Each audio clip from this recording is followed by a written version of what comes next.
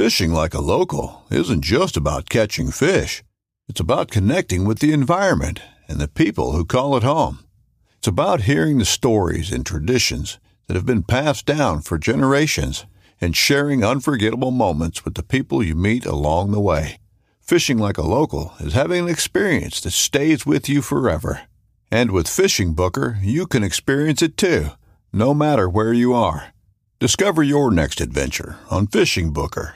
This upcoming concert season will be all about the boots, and Tecovas is your stop for the best in Western style. Tecovas has seasonal and limited edition offerings this spring and summer, including men's and women's boots, apparel, hats, bags, and more. All Tecovas boots are made by hand in a time-honored tradition with timeless styles that are always on trend. And Tecovas has first wear comfort with little to no break-in period. It's hard to find this level of comfort paired with this level of style. Stop by your local Tecovas store, have a complimentary drink or two, that's WCB style, and shop new styles. The smell of fresh leather and friendly staff are at your service. Many stores even have leather custom branding to make your boots truly personalized. And with regular live music and events, there's no in-store experience like it. If you can't make it into a store, just visit tecovas.com. That's TECOVAS.com. They offer free shipping on all boots, as well as free returns and exchanges, and ship right to your door. Go to tecovas.com and find your new favorite pair of boots today.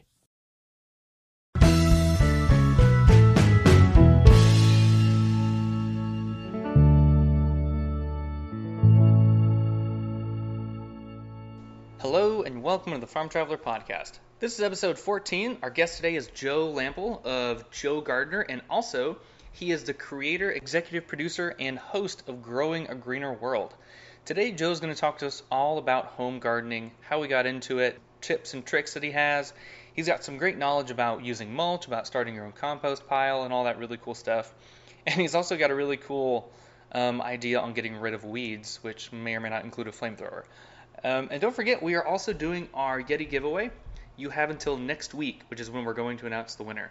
So all you have got to do is follow us on Instagram, farm_traveler, and then leave a written review on our iTunes podcast page. Last week we had about 6, and this week we've got 9 reviews, which is awesome. So we're slowly moving up. Thank you all very much. So we will announce the winner next week during episode 15, and the winner will get a Yeti tumbler, a little 14-ounce one, which is great. So again, this is episode 14 with Joe Lample of JoeGardener.com. Hope you enjoy it.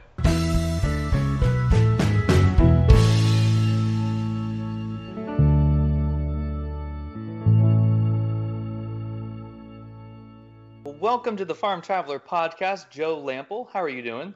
I'm doing fine. Thank you very much, Trevor. Man, I was browsing Instagram one day just trying to find guests, and I stumbled upon your page that had several thousand followers. And I was like, oh man, this is like a big guy. And so I messaged you, and we've been emailing back and forth. So I'm very happy that you're on the podcast. So thank you for being on. Well, it's my pleasure. Thank you for having me. So you are a big-time gardener. You've got a show on PBS, right? Growing a Greener World. Yep. You've also got the Joe Gardener Show, which I believe just had its 100th episode. And I was on a few flights a couple weeks back listening to a whole bunch of your episodes, getting some good tips on starting a spring garden. So good. If you can, walk us through kind of how your start in gardening happened and what you've been up to the past couple of years. Okay. How long is this podcast? However long it needs to be. Okay. Well, I'll try to keep this brief and not put people to sleep. But I grew up in Miami, Florida, youngest of 4 boys. And so, when I'm 8 years old or so, and I'd follow my dad around the yard on Saturdays while he did the mowing and the clipping and all of that, because my older brothers were off doing their own thing and they didn't want to hang with their little brother. So I'm following my dad around, just kind of paying attention to what he does. And he was not a gardener, just kind of the weekend warrior guy. And then at the end of the day, this one Saturday, he went into the house and had spent all day cleaning up the yard, making it look great and trimming the bushes. And I'm still running around out there. I got energy left in me. And I ran by one of his bushes that he just got through trimming, and I broke a branch off of it. And I said, oh no, what do I do now? I didn't want to get caught or get in trouble. So what does any 8-year-old guy do with that? He takes that branch, he shoves it in the ground right next to the base of the plant and covers his tracks with extra soil and hopes that he doesn't get discovered. And I went about my business. But about, 8 to 10 weeks later, I went back by that plant, just happened by it. And remember, that's where it happened. That was the scene of the crime, but I couldn't find the dead branch because it had resprouted.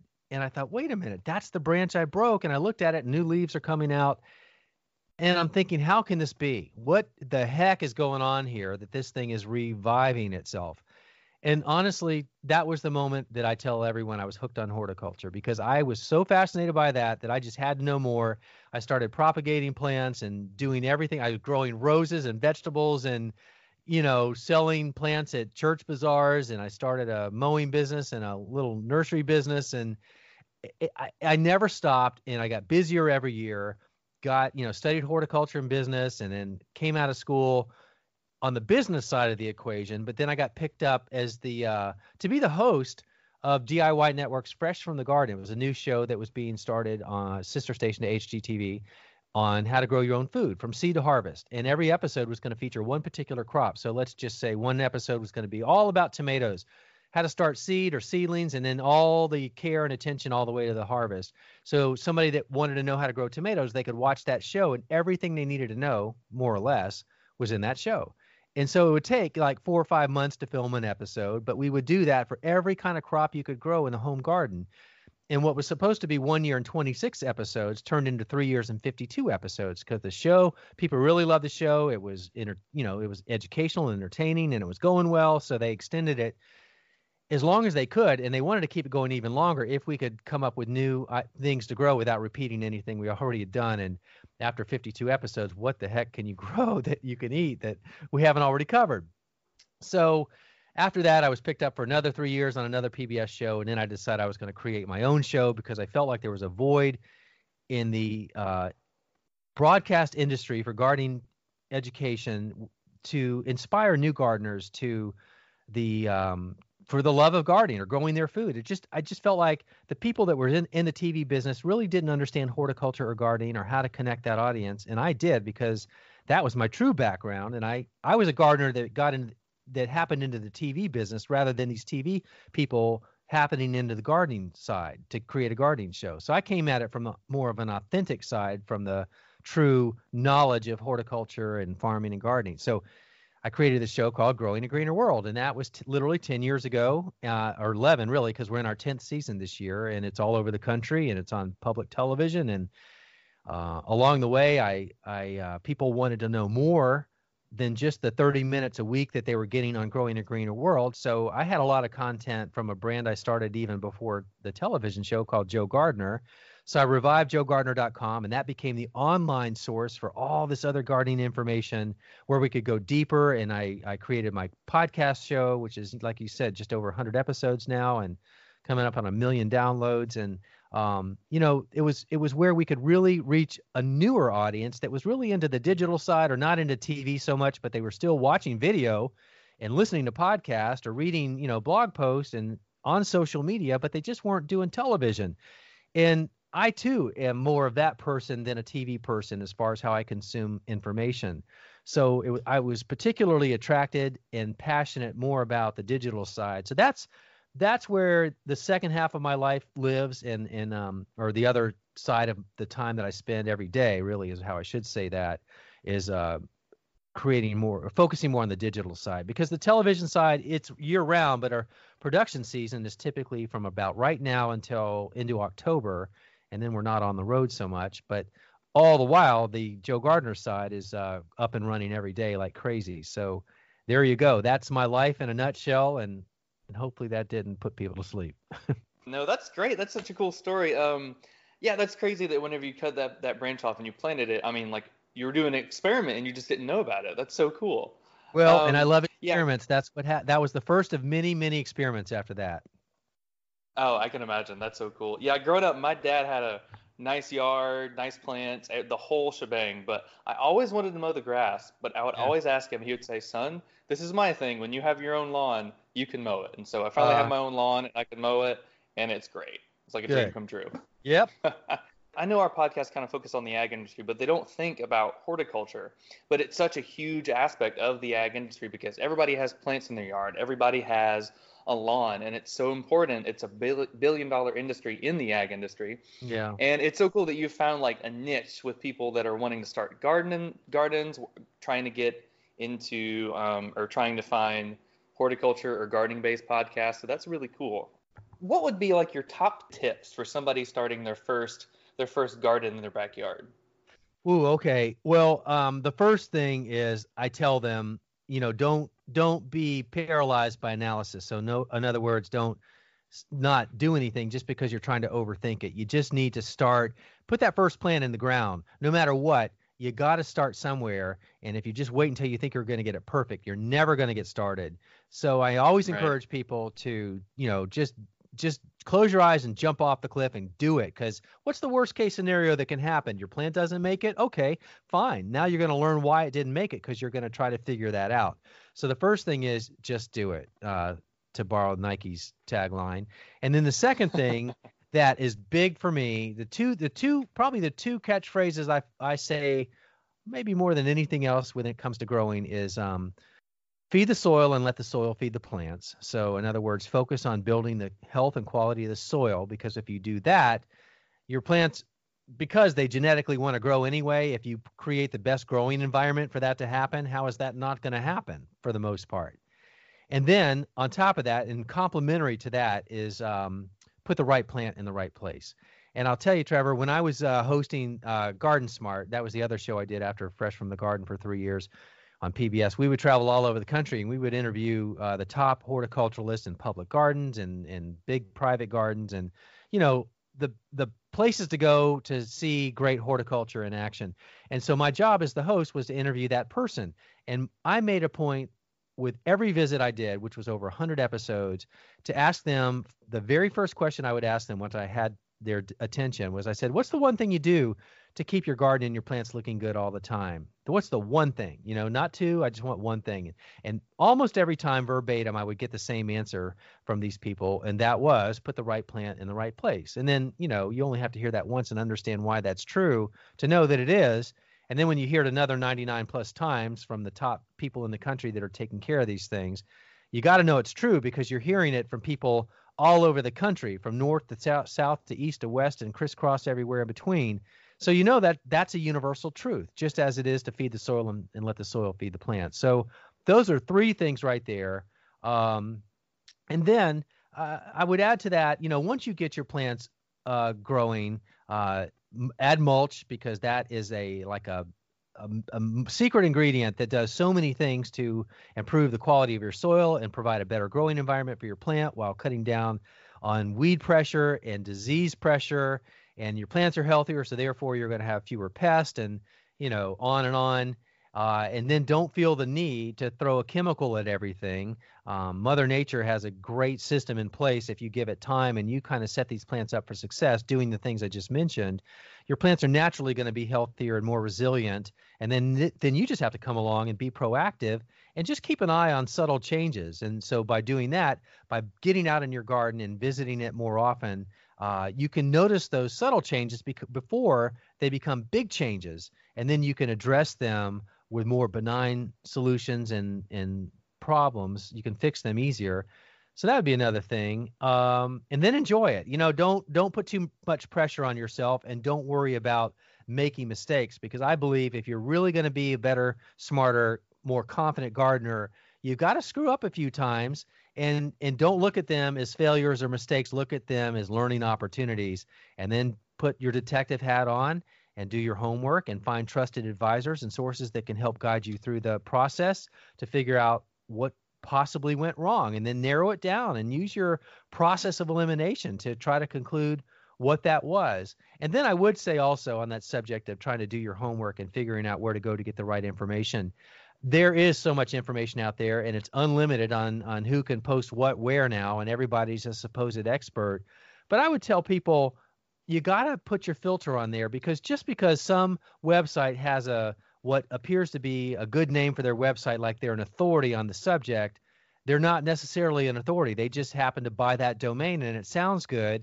but a lot of them are just information mills, and they're hiring a lot of freelance writers who could have been writing about nuts and bolts the day before. Now they're writing about, how to deal with powdery mildew the next day, and they've never even heard of it. Now they're doing research themselves, going back to websites that may or may not be authoritative. And so how accurate is that information? Maybe not, maybe it is. I mean, I'm not dissing everybody, but I am saying you got to put your filter on there, because you don't always know, unless it's like an academic institution, or maybe it's a trusted source like a botanical garden, like Missouri Botanical Garden or Mount Cuba Center or New York Botanical Garden, where you know that the people writing the articles are the people that are professionally trained horticulturalists, and they've been doing this for a long time. So you got to take that information with a grain of salt and consider the source. And I don't know how many that is. That's probably 7 or so, but maybe you can leave it there, and that ought to get people started. Oh yeah, no, that's pretty good. Those are all good tips. I'd have to say I'm definitely right now in the screw up phase. I've got a little raised bed that I made, and we had a little bit of success this year. We grew some tomatoes, some potatoes, and stuff like that. And so after just reading up on your website and your podcast, I'm gonna try to make a compost pile so I can add some good organic matter, add some mulch, which I've never heard of the mulch idea, but it's such a clever idea. I mean, it regulates the soil temperature and it helps retain moisture, right? Mulch does so many things. Those are 2 things. So imagine you've got, wherever you are, in your summer crops, you've got the sun beating down on that soil. Well, if you don't have something buffering the impact of those rays, baking out the moisture at that surface level, it doesn't take long for the soil surface to crust over, and then it becomes impermeable. So even in a rain event, now the water's running off, and with it, it's taking precious topsoil, but the water is typically not penetrating down where it needs to go. So you've got runoff issues, you've got soil degradation, you don't have any soil infiltration, water infiltration, so you're not getting the water where it needs to go. And so that's just the watering part. And then you've got diseases that live in the soil that without mulch can splash up onto the foliage in a rain event. So now you've got diseases being transmitted up to the foliage through the raindrops, but mulch can kind of buffer that and act as an insulating blanket there. Many weed seeds need sunlight to germinate. So when you have that mulch layer on top, you're minimizing or reducing the amount of weed pressure because they're not getting the light they need. The mulch is keeping the soil temperatures cooler in the summer and warmer in the wintertime. It looks good. I'm sure there's other things, but that's quite a few. That's enough for me. Oh, the other thing that's really important with mulch, when you use natural mulch, like rotted leaves, for example, or finely ground bark or straw, as those natural ingredients break down, they're improving the soil, which we always are trying to do anyway. We're trying to get more organic matter in the soil because that's not there forever. We always have to add new deposits of organic matter. So a great way to do that while you're doing all these other things to protect your soil and the plants, as it's slowly decomposing, it's breaking down and making your soil better. So it's like a win-win-win-win-win-win-win all the way around, and there's just nothing wrong with it. That's pretty good. Now, what about, I'm trying to do some crop rotation in the summer. Yep. What would be your advice to where I can plant it right now in the raised bed, and that way when I'm ready for a fall garden, the soil is going to be full of those nutrients that those plants are going to need? What would be your advice for that? Well, I would say probably, if your summer crop is a cover crop, then in the fall, you're just going to cut it back.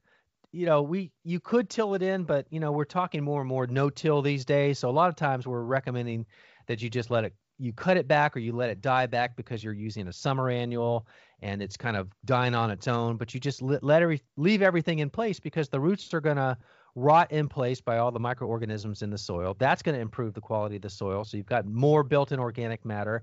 And depending on the cover crops, maybe it's a legume. So you've got, more nitrogen that's been sequestered in the soil naturally. So you've got that to help your fall crops. Or maybe it's something that's driving roots deeper into the soil, so you're creating greater soil infiltration. So there's a number of things that cover crops can do. And so depending on the questions or the solutions that you're trying to solve for will determine what cover crops you use over that season to get your soil improved for the next season. But that's ultimately what you're trying to do with a cover crop. You sort of look at it as a green manure. that's going to be a natural way to protect your soil and improve it over a season before you plant into that area the next season. So the other thing I was going to say about that, Trevor, is that depending on where you live and the solution you're trying to solve for is going to dictate what cover crops you use. And the best way to know what cover crops you should use, and maybe it's a blend, oftentimes it is to consult with a trusted seed company that has that as one of their primary lines they can offer you, is that they'll be trained enough to ask you the right questions so that they can make proper recommendations for wherever you live to provide the cover crops that will accomplish the objective that you're trying to grow for. Okay, gotcha. That all makes sense. All right, now I've got an off-the-wall question for you. My wife and I went to Disney a few months ago, and we bought one of those little, I forget what they're called. I think like the little micro-propagation plants that they have there. And we bought a dragon fruit, and that thing is growing like crazy. Have you ever grown dragon fruit before? I haven't. I'm Googling it right now because I got to picture it. I know I've seen it. I just can't remember what it looks like. Yeah, I'm growing it right now, and I mean I know very little up to next to nothing about growing dragon fruit, and I've seen where they grow them with these huge columns sometimes, like in South America, they'll have these huge concrete columns that they'll grow up, and they'll like flower off and just have all of these little aloe-looking leaves, so they look really cool, and I'm trying not to freak out like it's going to be absolutely crazy to take care of, so we'll see how that goes. I'll have to keep you updated on that one. Yeah, no, I'm sorry. I'm not. I mean, I hate it when I don't really have a comeback for a question or a comment, but I've never grown dragon fruit. I'm not sure I've ever seen it. Now I'm looking at pictures of it right now, and it's like, I don't think I've ever seen that. And it looks pretty big, because if the fruit is that big, like a single fruit looks as big as a bunch of bananas or a huge artichoke, that's a big plant. So good luck with that. Yeah, Wow. it looks a lot bigger than I thought it would be. So It's it should be a really huge. good experience. Yeah, they're massive. Now, going off of that, what do you enjoy growing? Fruits, vegetables, or just ornamentals? What's your favorite plant to take care of? I don't have a favorite plant because I love growing everything. I'm so enamored with anything that grows other than weeds. And the truth is, I don't like weeds, but I don't mind pulling them. It's kind of a zen time for me, and I do it almost an hour every day it's my little time away in the morning. Nice. But yeah, it's so anyway, that's another thing. But I do love my vegetable garden, and I'm in it every day. I grow year round. I'm in Atlanta, Georgia, so we can grow year round, and I always love the challenges. And I've been doing this a really long time, and yet I do not mind having a challenge every time, because I always want to know what went wrong and how I can fix that, or what is it that Mother Nature threw at me that I can't control, but I can look out for next time, and how can I figure out a solution for that challenge. So my brain is always being challenged, and that's part of what I love about it. So it doesn't matter if it's edibles, which I love, or it's native plants or ornamentals, or trees or shrubs, or it's anything. I just love plants. I'm fascinated by how they grow, and nurturing them. I do have I guess a little nurturing part in me that is just respectful of those plants, and I appreciate them for what they were made to do, and I just try to help them along without getting in their way. I've learned that can be detrimental. I mean, sometimes, in fact, more often than not, we can love our plants to death, and so I've learned to back off a long time ago. But at the same time, I certainly like having my hand in it a little bit with everything that I grow, and I haven't met a plant I don't like too much yet.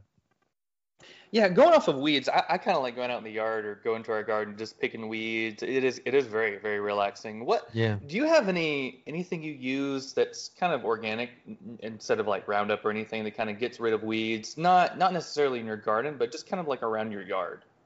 In my beds, in my landscape beds, and in my raised bed garden, in my pathways, and actually in my raised beds after I clear my garden of the plants, and between seasons, for example, when the soil is exposed. In all of those scenarios, I have a favorite tool. Some people call it a scuffle hoe. Some people call it a winged weeder. But basically, it's on a long shaft.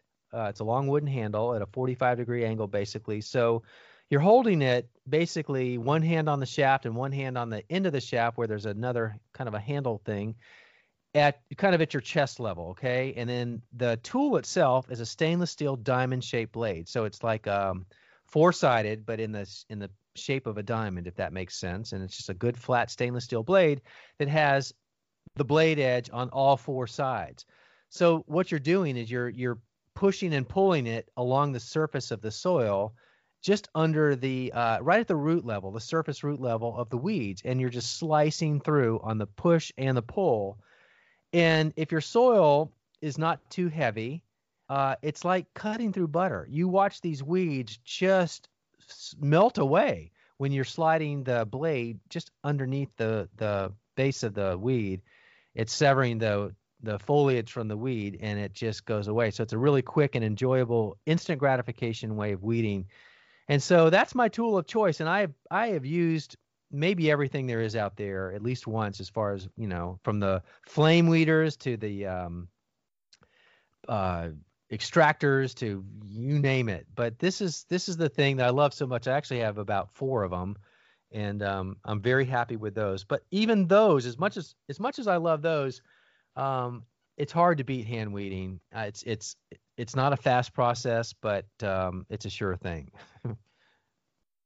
Gotcha. The flame weeder sounds pretty cool. I'm imagining like a little flamethrower. It is. Well, you can get different versions of it. You can get one on a small camping propane tank, like you put in a little camp stove, and you screw it in, and you just light, and then it's on a shaft, and then so the propane supply is up near your hip, and then the shaft goes down near the ground where there's the flame part, and then you're just moving that along, and all you're doing is singeing the weed, and it's instantly breaking down the tissue. You're not trying to catch the weed on fire. You're just trying to raise the temperature of the foliage, so you're breaking the cell structure of the tissue, and that doesn't take long, just a little quick brush over. But for guys like you and me that really want firepower, they make multiple versions, but one is basically on a backpack where you strap it to your back, and it's a much bigger tank, not quite as big as your gas grill, but about as big as your back can handle. So you got a lot more firepower, and you got a longer burn time, and that one you can do some damage on. So if you really want to get out there and put some weeds to shame, then you take that backpack flame weeder out there, and the magic happens. Now I will say, like on tap-rooted weeds, for example, even the flame weeder isn't going to necessarily guarantee that you're going to kill that weed the first time through, because a lot of that energy is down in the taproot. So even though you may burn off the foliage at the top, there's new growth. It's, as long as that root is still viable, there's a good chance it's going to resprout from the base, and oftentimes it does. So just beware of that. I have a flame weeder, and I lent it out, but I don't have it back yet, and that was a few years ago, and I haven't missed it, and I haven't asked for it back. So they're fun to use, and they are pretty effective, but it's just another option. It's another tool in your arsenal. That seems pretty cool. I'm imagining like those really big flamethrowers from like Vietnam or something like that, where you have this huge 10 or 15-foot flame coming out the end. Well, I was just going to say, I'm sure that's an option, but I don't think you're going to find that anywhere where we can order those easily. Yeah, I'm sure if you bring that out in your front yard, the police are going to show up real quick. Now, how important are climate zones going to be? I think I'm over here in Panama City, and so we're zone 9A, I believe. So how important are zones for a home garden? Very important. That goes back to right plant, right place. You may see something that you like and you want to grow, but if it's not suited for your zone, you're not going to experience the success. That plant is not going to thrive. It may be that plant lives, but that plant struggles the whole time, and your results are going to be unsatisfactory. It's not going to be what you had hoped it was going to be. You're going to be discouraged, and you may not know. I mean, if you took a plant that wasn't suited for your zone and you planted it anyway, chances are you didn't know that it wasn't suited for your zone, which leads me to think that you're probably not going to know why that plant didn't do so well unless you follow up and you try to, do the process of elimination to figure it out. So my advice to a lot of people, and especially the guys like me who don't typically read the tags, there's a lot of good information on those tags. And it's worthwhile to read the information there, such as, where does this plant thrive? Now, that said, a reputable nursery is not going to be selling you a plant that isn't suited for that zone. So let's just assume, usually, that the plants you buy in your local independent garden center are going to have plants that are suited for your area. That's a pretty safe bet. But if you're trying to order something online, for example, it may not be suited And hopefully there's something on that online order that's going to ask you where you live and make recommendations. But it's really important to set yourself up for and your plants for success, because the other thing, I know this is stating the obvious, but once you put a plant in the ground, it cannot move itself. It's up to you, which goes back to when I say put the right plant in the right place. A big part of that reason is, unlike you and me, when we're in an area that we're not comfortable in, we can just get up and move typically. Plants, once they're in the ground, they're in the ground, and they're there until you move them or it dies. So knowing your zone and picking plants that are suitable for that area is gets you started off on the right foot for sure. Gotcha. Yeah, I always overlook them, but every time I go back and see them, those tags are full of information, like what zone they should be in, how often to water them, what kind of sun they need. So yeah, a lot of really good information on there. Yeah. Now, what if somebody wants to get started with a compost pile? What would be your thought process on that? I'm trying to convert like a Rubbermaid container into a little compost pile. So what would be your advice on that? Okay, so a little Rubbermaid container would be good to store some ingredients until you can get it outside. But to that point, before I go on, for compost to really cook down and become compost before you lose interest or attention or patience, you need to get it up to a certain size. And generally that's about 4 feet by 4 feet by 4 feet. So you want a nice, what I call critical mass pile, because that's where you get a lot of microbial activity inside that can do what it does without being influenced by external forces, like whether too cold or too hot or too wet or whatever. So what I would tell people there, because my experience with people that don't compost, that want to compost, is the reason they don't do it, they get overwhelmed. They start to look into the process. They go online. They start reading too much. Some people provide too much information that makes it overwhelming, and it is intimidating when you start reading about carbon and nitrogen ratios and greens to browns, and you need 33% this and 70% this, and it just gets so confusing. But what I would tell anybody that's listening is don't really pay attention to that. All you need to do is create a pile, and it can be literally just a pile. It doesn't need to be in full sun. You can put it in shade. Just find a place that's convenient for you that you're going to actually get to deposit scraps from your kitchen after dinner. And I mean by scraps, vegetable and fruit scraps, not meat, not dairy, and not grease. So don't put meat-based products in your compost, but food, plant-based products, or cardboard, or shredded paper, emails, things like that. Those are carbon and nitrogen sources from inside the house that are important for building that pile. And from outside, it's your lawn debris, it's your grass clippings, it's shredded leaves, all of those things that might otherwise be thrown away, or you might, blow off into under the bushes or something. Get those all in a pile, and you're going to have a mix of carbon-based products and nitrogen-based products. Those are the two ingredient options that you've got. They're either going to be carbon or nitrogen. And this is where people get bogged down in the ratios. But I'm just saying, just put in what you've got and don't worry about what's what. And then you spray it with water once a week or so, and you mix it up once a week. So you get a turning fork or a broad fork or a pitchfork or a shovel, whatever it takes for you to mix it up.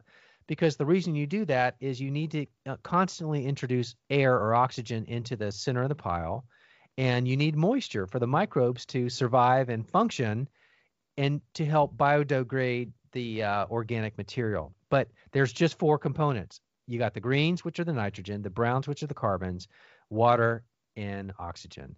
And if you have those 4 things, and eventually you can build that up to 3 or 4 feet by 3 or 4 feet, and you turn it and water it, you're going to have in 8 to 12 weeks, you're going to go from raw material that came from your kitchen or your yard to unrecognizable, beautiful finished compost that you can use in your garden. And the beauty of that is it's the single best soil amendment you can put into your soil, into your garden, and it's free, and you keep it out of the landfill.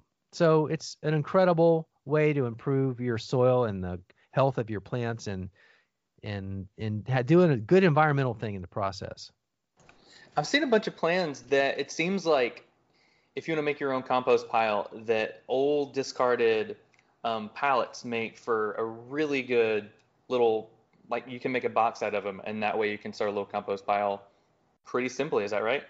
That is so right. I can attest to that because that's my method of choice for my composting system. And because you can typically find pallets for free, it's a great option.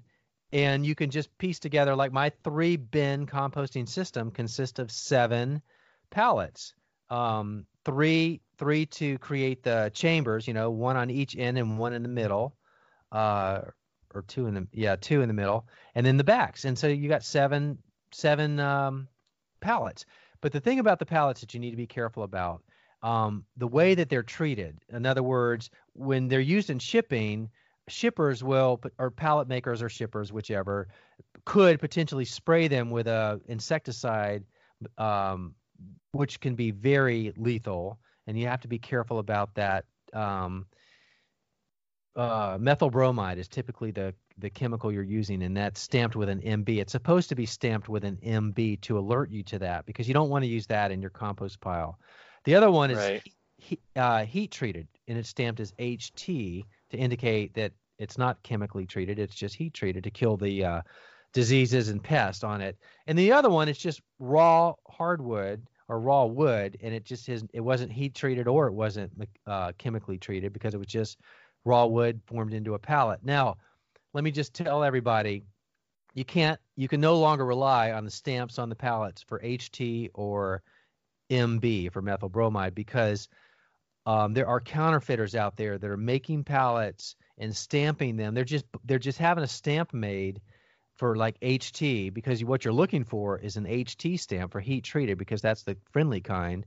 But that's not to stop a counterfeiter who has a methyl bromide or a chemically treated pallet from stamping it with an HT stamp, and now you think you've got a pallet that is safe to use, and really it was chemically treated. So I don't know the solution for that. I think you got to find a reputable pallet provider if you want to take it to that level, or find a pallet maker that's just got raw hardwood pallets. That's what I typically try to find. That way you know for sure it's clean, and use that. So that adds a curveball to the process, but it's kind of important, because the last thing you want to do is have a insecticide laden pallet in your compost. The whole reason you're composting is to have this good organic soil amendment that you don't want in contact with a lethal pesticide.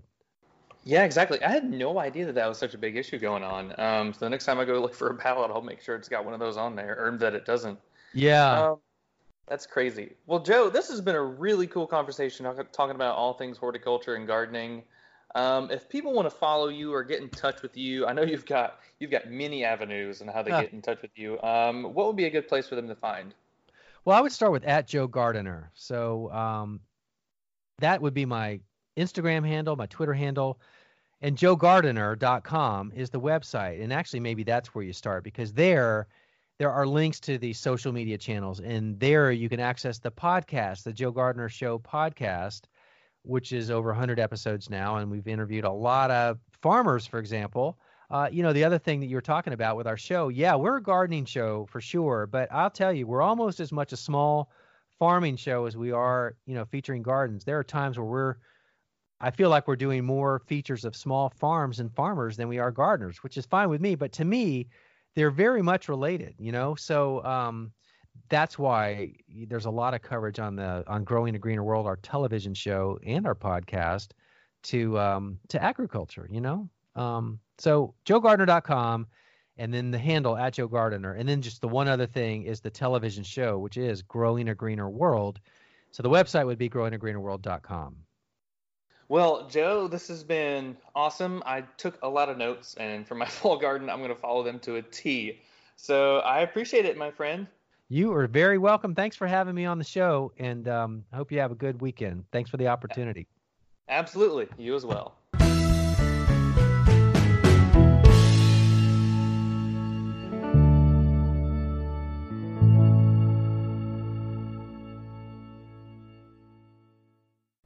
Hey everyone, we're trying to make things easier for you to listen to the podcast. We are now a part of the Waypoint Outdoor Collective, and that means you can now find us on an additional platform. We're now available on the Waypoint app on your Apple TV, Roku, or Amazon Fire Stick, smart TVs like Samsung, and even game systems. While you're on there, check out over 2,500 of the best hunting and fishing shows and short films, download the app, and watch and listen anywhere.